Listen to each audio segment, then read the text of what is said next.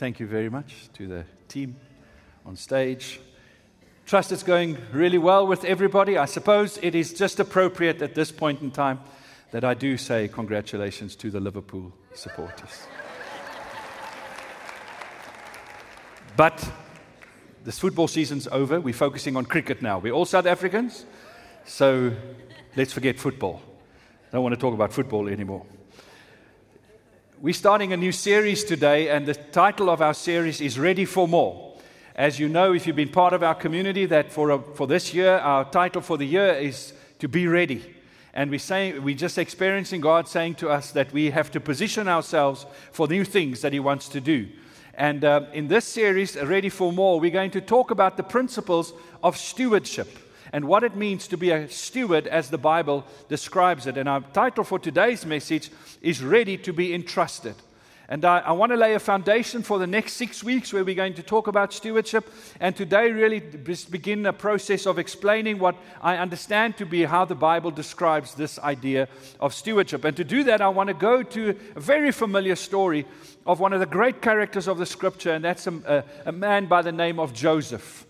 And I think when we look at Joseph's life and some of the principles and the events that happened in his life, it really gives us good insight into how the Bible wants us to live our lives as stewards in the kingdom of God. So what I'd like to do, if you would join me, is to go to Genesis 41, and we're going to just read a little bit of the story of Joseph and just refresh our memory. And there may also be people that's not so familiar with the story of Joseph in the book of Genesis. So I want to just touch base on that and then just lift out some principles from there. In Genesis 41, we read from verse 37, and I'm going to read quite a number of verses, 37 to 44. So is that okay? Can you stay with me? And let's read this portion of Scripture together. Now the proposal seemed good to Pharaoh and to all his servants. Then Pharaoh said to his servants, "Can we find a man like this, in whom is a divine spirit?" So Pharaoh said to Joseph, "Since God has informed you of all this, there is no one as discerning and wise as you are. You shall be over my house, and according to your command, all my people shall do homage. Only in the throne I will be greater than you." Pharaoh said to Joseph, "See, I have set you over the land of Egypt." Then Pharaoh took off his signet ring from his hand and put it on Joseph's hand and clothed him in garments of fine linen and put the gold necklace around his neck. He had him ride in his second chariot, and they proclaimed before him, "Bow the knee," and he set him over all the land of Egypt. Moreover, Pharaoh said to Joseph, "Though I am Pharaoh, yet without your permission no one shall raise his hand or foot in all the land of Egypt." Quite an amazing story of this young man. He was 30 years old at this stage. A 30-year-old young man that is given this much power and authority in a land of the Egyptians. The greatest kingdom that the earth had known up until that point.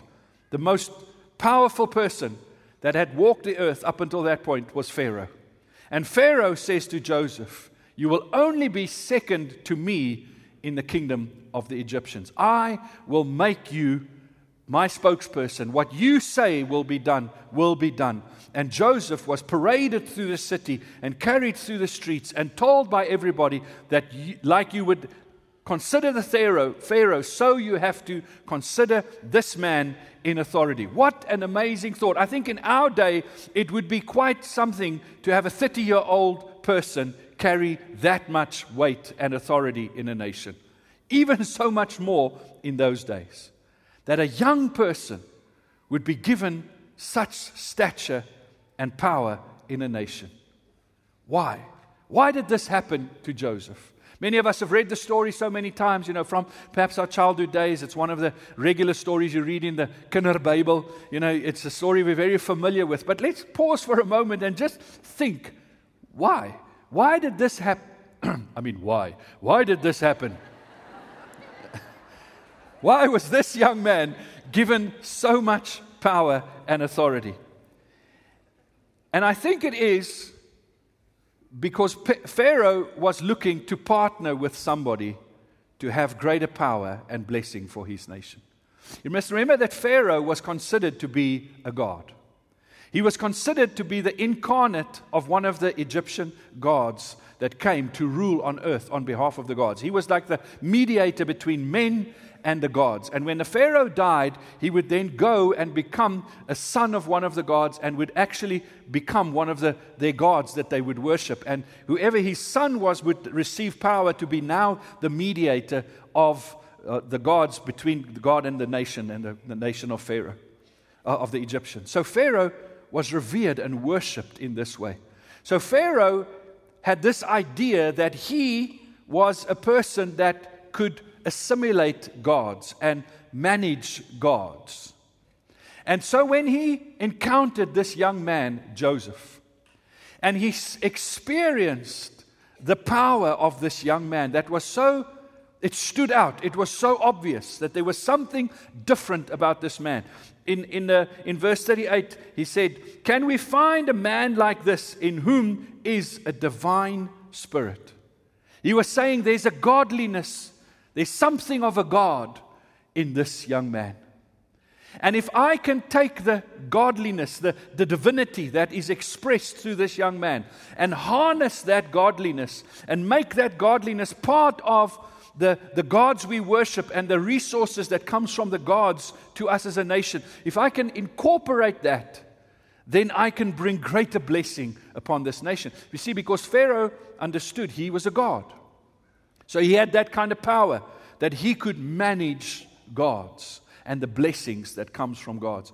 So he was looking at this young person and saying, I want to bring him closer. I want to give him this level of authority. Not because it was so much just about Joseph, but it was actually who Joseph was aligned with that he was interested in getting to. You see, Joseph had a partner. Joseph had somebody that worked with him. Joseph had somebody that gave him insight, gave him some authority, that gave him blessings. And it was this partner that Pharaoh was interested in getting connected to. So he said, bring me Joseph. That's why a young person in such an extraordinary way would become a person of such great power. It's because of who his partner was, who he was aligned with.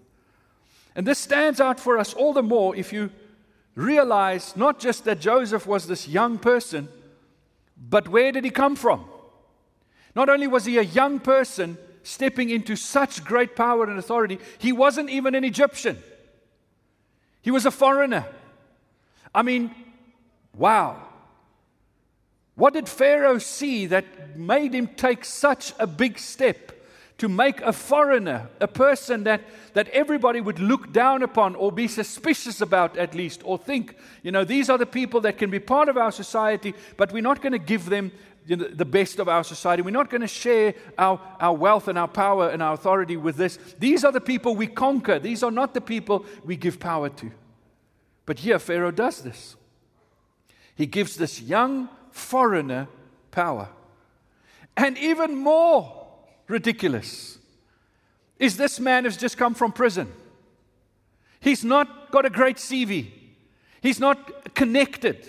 He's not a guy that represents the cream of the crop. This guy comes from prison.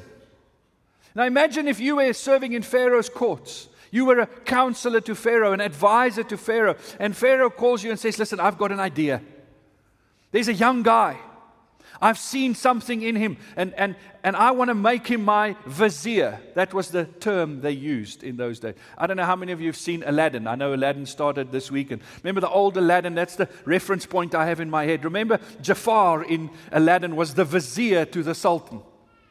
That's the position that he was talking about. The person that would have the authority, the power to execute the king's plans and to manage the king's wealth and the nation. Most of the ground in the nation would belong to the king. And this person would be the one that had to maximize the king's resources to make wealth for the king. So he says, I've got this great idea. I want to put a new vizier in place. There's this young guy. He's a Hebrew. Now, if you're the king's advisor, you already skip a beat and you go, what? And he's just been released from prison. You go, excuse me, what are you saying? You want to take a young Hebrew guy that was a slave and been put in prison, and you want to make him your highest authority in the land? Can we vote on this? And it's at that point where Pharaoh pulls out his God card. I am God's representative. So what I say will happen. Okay, Pharaoh, it's a great idea. It's a fantastic idea. Why didn't we think of this? Behind the scenes, everybody was going, the man's losing his mind. How can he do this? But Pharaoh saw a divinity, a divine connection that Joseph had. Let's remind us of the story of what happened to Joseph. Why did he end up in prison? In Genesis 39, we're sort of working our way backwards through the story of Joseph. In Genesis 39, verse 1 to 6, now Joseph had been taken down to Egypt, and Potiphar, an Egyptian officer of Pharaoh, the captain of the bodyguard, brought him from the Ishmaelites who had taken him down there. The Lord was with Joseph, so he became a successful man. And he was in the house of his master, the Egyptian. Now his master saw that the Lord was with him, and how the Lord caused all that he did to prosper in his hand. So Joseph found favor in his sight, and all that he owned he put in his charge. It came about that from that time he made him overseer in his house, and over all that he owned. The Lord blessed the Egyptian house on account of Joseph. Thus the Lord's blessing was upon all that he owned in the house and in the field. So he left everything he owned in Joseph's charge, and with him where he did not concern himself with anything except the food which he ate. Now Joseph was handsome in form and appearance. So this slave gets sold to Potiphar, important man in Egypt. And as he gets this young man to work in his house, by then he was just in his teenage years. This young man starts working in his house, and suddenly he starts noticing that things are going better. Joseph had some skill and ability to manage things. He had a managerial gift. But more than that, he was lucky, if I can call it like that, perhaps in Potiphar's ideas first. Everything this boy touched turned to gold. Everything he did was successful. But as he watched him over time, he started realizing this isn't just luck. This boy is blessed. This boy has got something on his side. And more he just realized, if I want to flourish, if I want my household to do well, my lands, then I just give it to him. He's going to just turn it all to gold. And more he would entrust to this young man. And he would just give him the authority. And eventually Joseph became this person in Potiphar's house where he decided what everything would do. He was in charge of everybody in the household. He would allocate the resources and decide when the crops were to be planted and when it would be harvested. And he would decide how much would be planted and he would decide who would work and he would do all of this. And Potiphar was just so happy because God's favor was on Joseph. You see, he partnered through Joseph with God, actually. And he was enjoying this blessing, this favor that was on this young man named Joseph. The last sentence there, now Joseph was handsome in form and appearance. That's normally a great sentence to put to somebody's life. I don't think anybody's ever said that about me, but, about Joseph, well, Natasha has. Okay, she obviously sees something.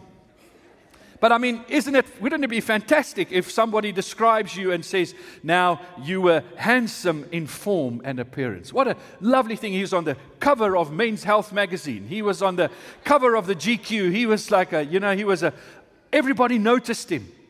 So it's a great sentence, but actually the scripture puts it in here for us as a little bit of an ominous warning. Because he was about to experience what so often happens with attractive people when they encounter power. And Joseph was just doing his duties, working in the house of Potiphar. Now, Potiphar was away a lot, it seems. And he was comfortable to be away because he had somebody he could trust everything to. So he left things to Joseph, and he would go and travel and do his official business, but also probably go and extend his own personal business, and he was flourishing. Life was good. But as Joseph was working in the house, Potiphar's wife, had an absent husband. And she started noticing this young man. She started noticing how attractive he was, and probably also noticed the blessing on his life, the authority he had, the power that came with him. And, she started making sure that she would get closer to him. And I'm not going to dwell down that road too far. But she started making advances to this young man. And she started saying to him, come and spend time with me. Quality time. Come and spend some quality time with me. And he would resist. He would resist all the time. Now, this is a remarkable thing that a young man, a slave, would have the understanding that he has at this point. And he keeps on resisting her. In Genesis 39, from verse 7, it tells this story. And I'm just trying to find it here quickly. Oh, here it is. When she kept on making advances to Joseph, in verse 8, he said the following. Look, he told her, my master trusts me with everything in his entire household. No one here has more authority than I do, he says to her. She didn't even have the authority he had in the household. He has held back nothing from me except you, because you are his wife. How could I do such a wicked thing? It would be a great sin against God. This young man has the inner strength and ability to say no. It would have been it could have been so easy for him to think, wow, if I really want to secure my future, if I really want to get settled in this household, if I really want to make sure that I'm going to be around for a long time, then this is a great way. Just get the master's wife, just keep her happy, and then he won't. If he doesn't know, then I'm good. What a tempting thing for a young slave person, a lady of such power that makes advances to him. But somehow he had the understanding. It even is difficult if you think about it, that often in those days women were treated as property. So she was the property of Pharaoh. He could have justified it and said, well, just like Potiphar's trusted me with everything in his household, so she's part of it. But he doesn't. He has such a high view of marriage that is so uncommon for the day. That is not how people viewed marriage in those days and in those contexts. He has such a high view of it that he says, no, there's a limit. My master entrusted me with much, but not with you. There's a line that I will not cross. There's a place where I will stay on my side of the line. I am only entrusted by my master, but I don't own this. This is not mine. I cannot carry on here the way I want to. This is not about what's the best for me. I have to do what is the best for my master. And on top of that, he says, if I do this, this will be a sin against God. What an amazing thing.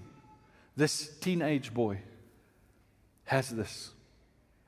But obviously that, as you know the story, was not comfortable for Potiphar's wife. She didn't like that. So one day as she tried to make advances at him and he ran away from her, she grabbed his cloak, remember, and then she told the other servants he was trying to, do something. And she created this story. And so when Potiphar came back from his travels, she went and told him, this is what your servant did. What have you done by making this Hebrew come into our household and given him such authority and power? I knew this was going to happen. I knew these people cannot be trusted. Look at what he did. Now, if what she said was true, then it would be the right thing for Potiphar to do is to get this young man thrown in prison. Because then this young man broke every rule that would be the trust that would support their trust relationship. Because Potiphar gave him a lot of trust. But if he did what Potiphar's wife said, then he broke that trust. Then he cannot be trusted anymore. Then he has no purpose in that household. And he's actually insulted Potiphar. So it would be the right thing to throw him in prison, even possibly do worse than that. It would be such a terrible thing that he did. And that's why Potiphar responded, and he had him thrown in prison. The only problem was that this never really happened. This was a lie. So imagine here is Joseph in prison, falsely accused, actually because he did the right thing. He did exactly that. If his master knew what he actually did, he would have awarded him a great prize or something for it. He would have even trusted him even more. What do you think if Potiphar heard the real story? Would he have said, who do I trust in this story, my wife or this young slave? He would have trusted him even more. He would have said, I can really trust you. Because the scripture says that he trusted him very much, but he didn't trust him with his food. That means he wasn't the taster. That was the highest trust that you could give to a person as a ruling authority person in that day, is the people that would taste your food to make sure you're not poisoned or something's not wrong. After this, he would have trusted him even with that. Said, there's nothing I cannot trust this young man with. But instead, Joseph has to go to prison, get thrown in a dungeon, in a dark hole. And he sits there and he thinks, I don't deserve this. How did I end up here? I did the right thing. How did I end up in an Egyptian prison? Not only is he a prisoner, but he's a prisoner in a foreign land, which normally meant there was no rights. You had no protection because you were a foreigner. Now remember, how did Joseph get to Egypt? Can you remember that part of the story? Let's read that together quickly. In Genesis 37, we're still working backwards. Genesis 37, verse 4.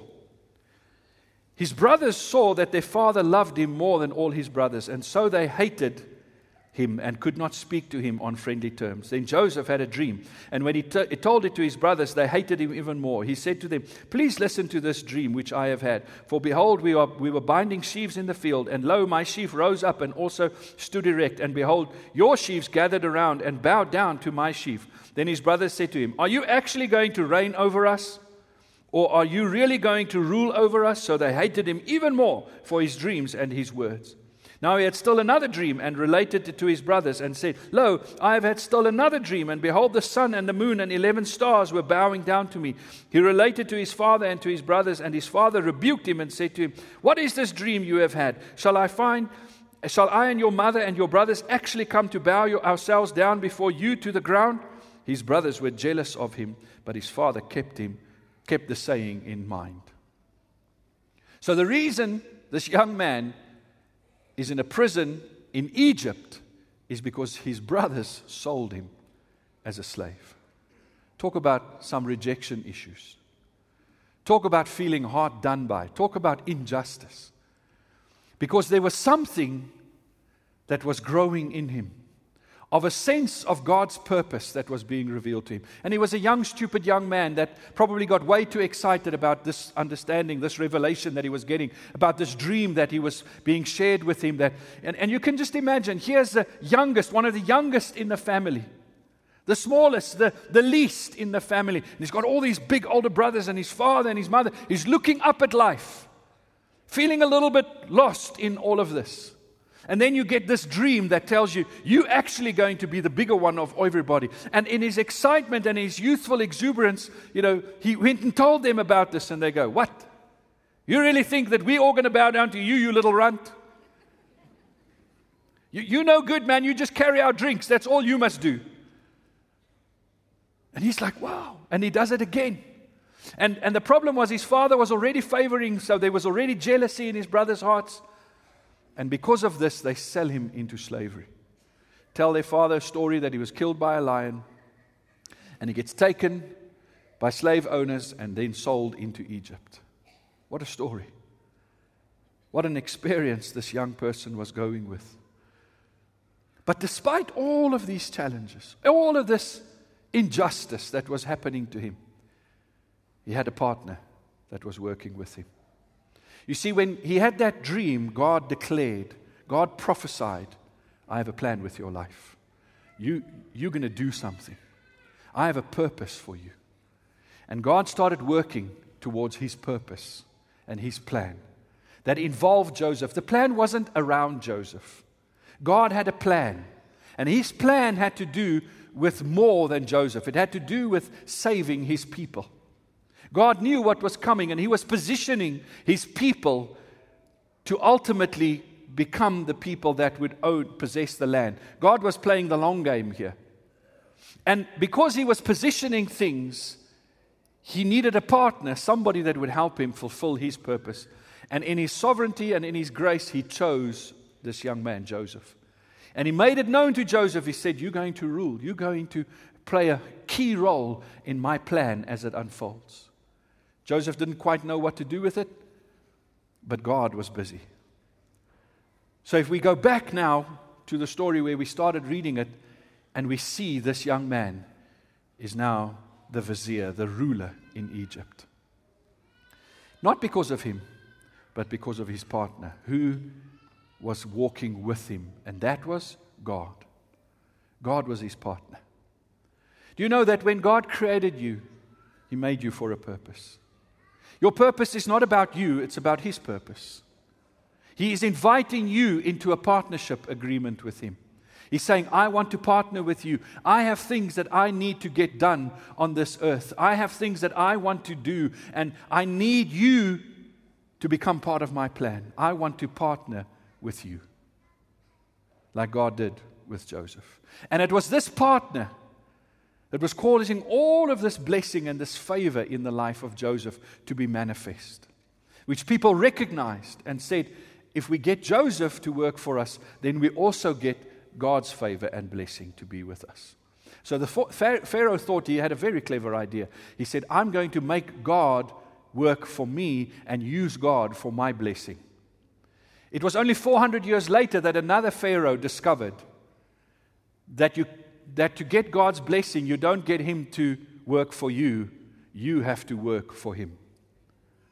God's blessing is given not to those that use God, but to those that allow God to use them.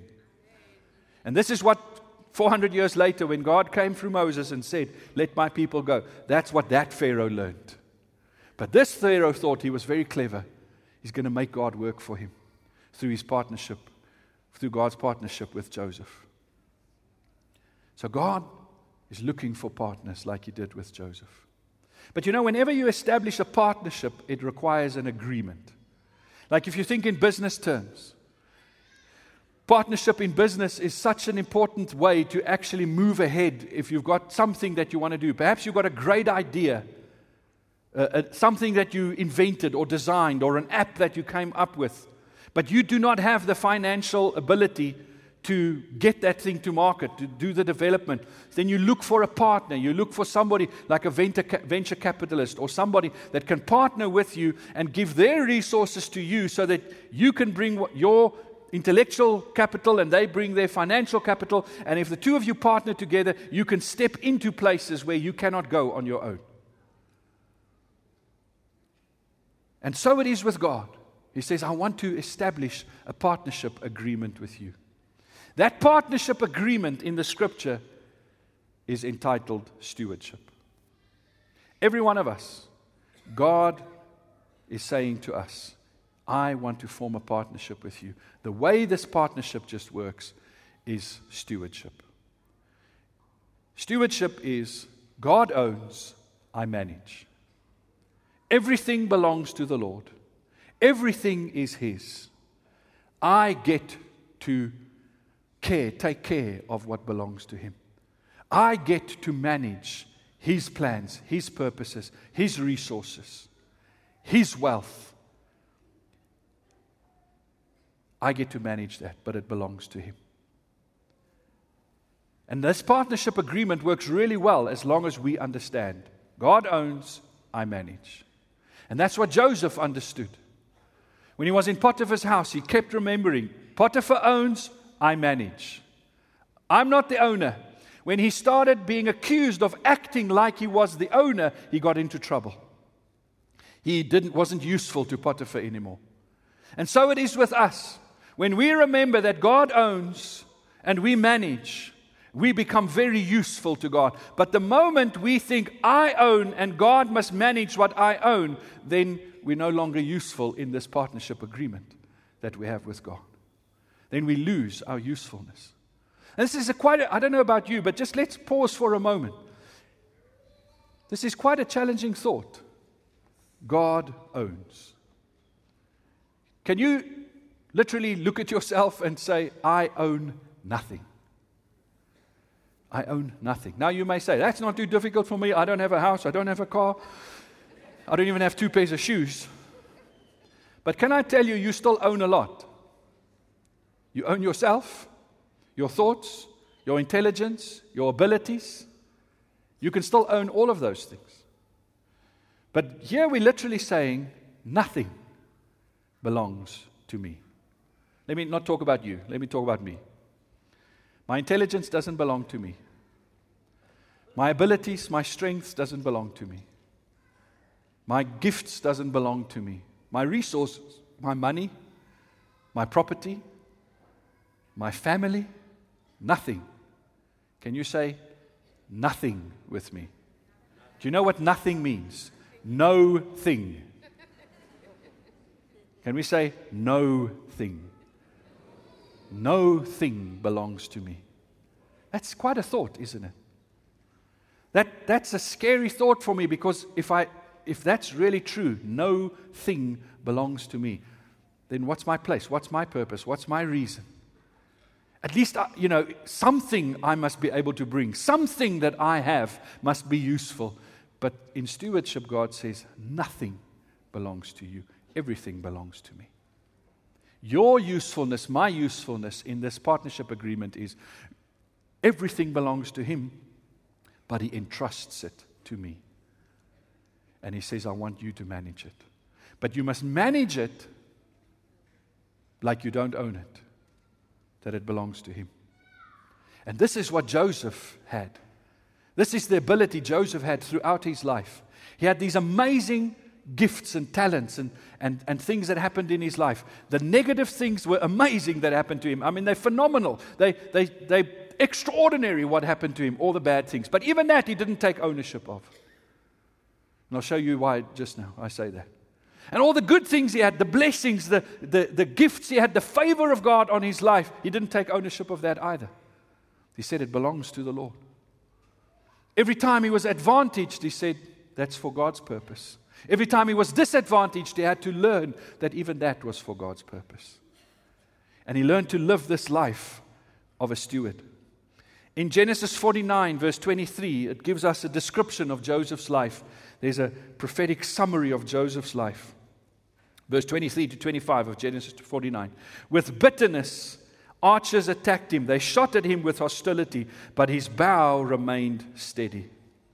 His bow remained steady. His strong arms stayed limber because of the hand of the mighty one of Jacob, because of the shepherd, the rock of Israel, because of your father's God who helps you, because of the Almighty who blesses you.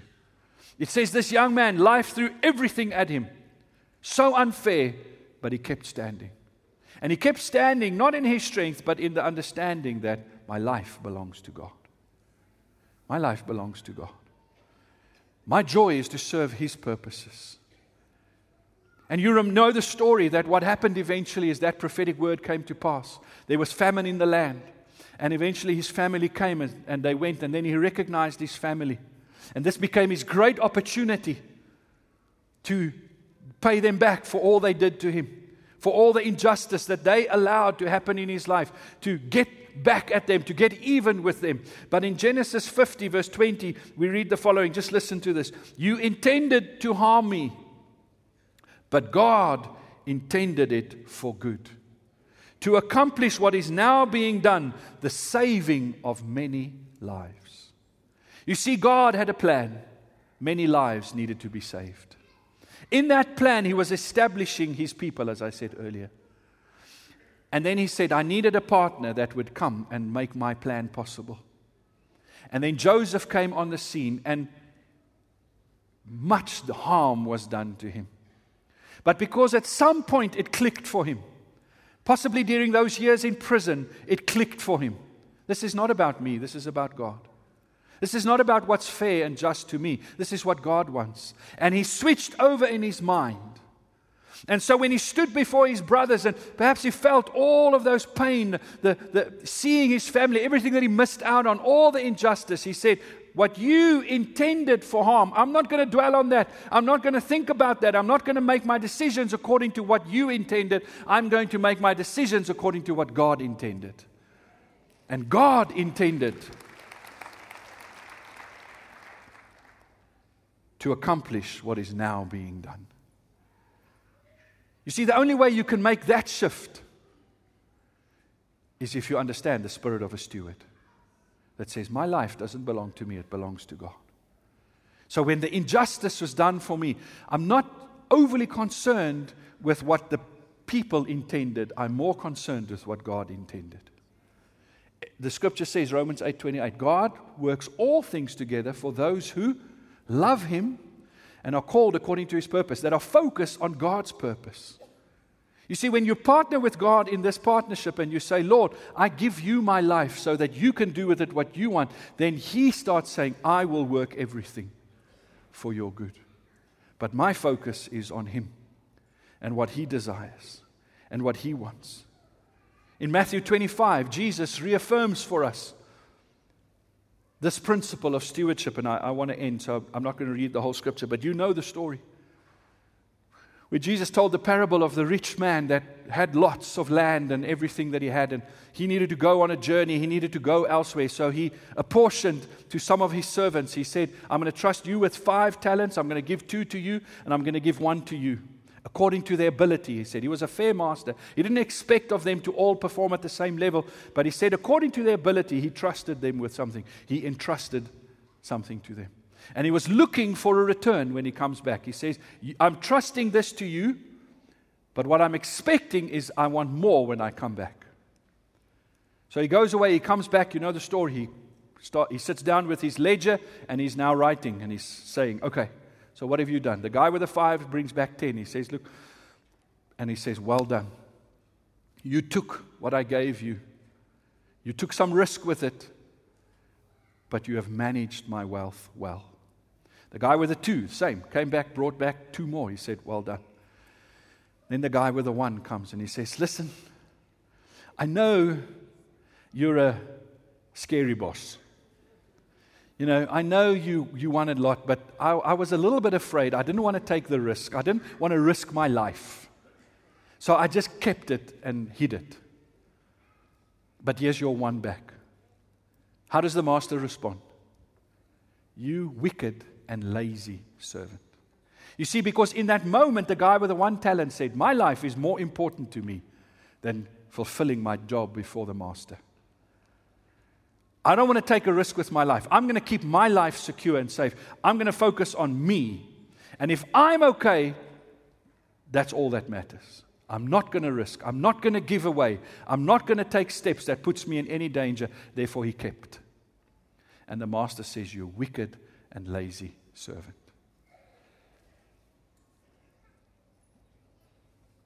God still today wants to partner with His people. He gives each of us talents, abilities, resources. And He says, here, it's yours. Now you can decide. Do you take it, take ownership of it, and try and maximize what you've got and build a life for yourself? And then you basically say, Lord, will you bless me? Will you help me grow my talents? Will you help me grow my abilities? Because I need to find my place in this world. I need an identity. I need to feel like I belong. I need to have a sense of contribution. I want to help make the world a better place, Lord. I want to be a good person. So won't you help me with what you've given me and bless me with this? You see, and when you do that, then you own and God stewards. And then what you're basically doing is you're reducing God to your resources. You're saying, big God, limited resources. Or you have another option where you say, Lord, thank you for everything you've given me. I give it back to you.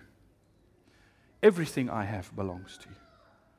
And then God responds and He says, because you've given everything you have to me, I make available to you everything that I have.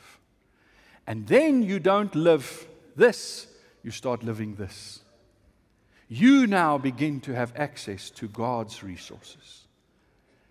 And that trust relationship that grows between you and Him, and He more and more brings you into the practicals of releasing to you that which He wants. But it only works because God owns, I manage.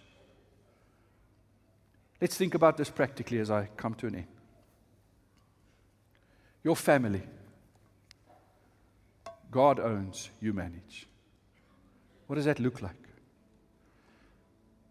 As a parent, it's not what I think is good for my family, but it is, Lord, what is your plan for my family? What are you asking of us? What is your plan for the education of my children? What are you saying to them? What are you saying to us? If you own a business, your business is more than just God's way of providing for you. It can be a vehicle for God's purposes to be established. But if you own it and you ask Him to manage it for you, it'll only be limited to what you can do. And actually, God doesn't step into those business agreements. He's God. And like somebody said, the problem with God is that He thinks He's God. So whenever He comes into our space, He says, here I am, I'm in charge. No, Lord, you don't understand. I've got this. No, you don't understand. I'm in charge. And when we do that, and this is the invitation of the Lord for us today and in this time. In our nation, He's looking for people to partner with. He's looking to upset the apple cart. He's looking to do things that would be tough, that years from now people will say, we don't understand how that happened. And the only way it happened is because people partnered with God. People wanted, there's stories of your life where people will go, it makes no sense how that happened. How did that person find themselves in that place, doing that with their life? It is impossible. It makes no sense. Because, not about you, but about who you partnered with. But do you have the right partnership agreement? So over the next weeks, we're going to talk about how do we steward our money, our time, our energy, our relationships, the things that we find pleasure in. How do we manage those things so that we keep this arrangement correct, so that God's purposes can happen in our time? I'd like you to stand with me.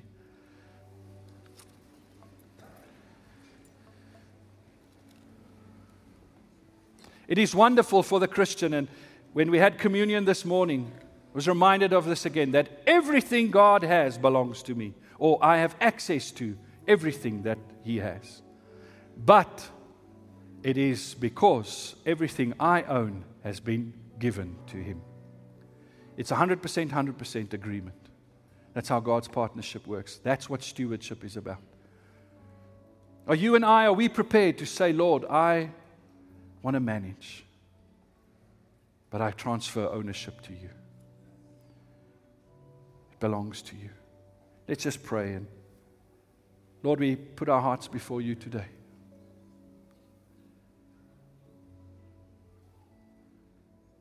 Help us, Lord, to make this switch, to put the right things in the right places. Help us to take our role as the caretakers of your kingdom very seriously, to be prepared to give our lives for it, Lord. But help us, Lord, to not take and steal from you what belongs to you by making it ours. Like Joseph knew that Potiphar's wife, he had no access to her. Let us know, Lord, we have no access to what belongs to you, other than what you give to us because you entrust us. Lord, we want to be ready to be entrusted. We don't want to be this wicked, lazy servant that for the sake of his life wasn't prepared to give and step out and take risks. We are prepared to risk, Lord, our lives for your purpose. And the biggest risk we will take is to say, it's all yours. Everything I am, everything I have belongs to you.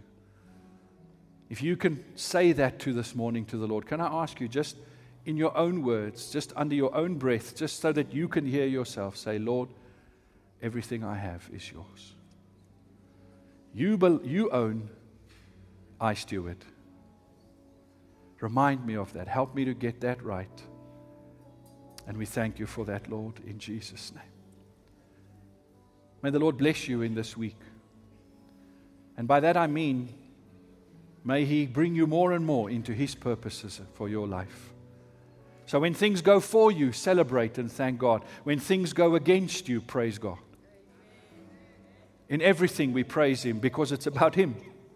Sometimes His greatest purposes are worked in us when we go through our greatest adversity because it's about Him.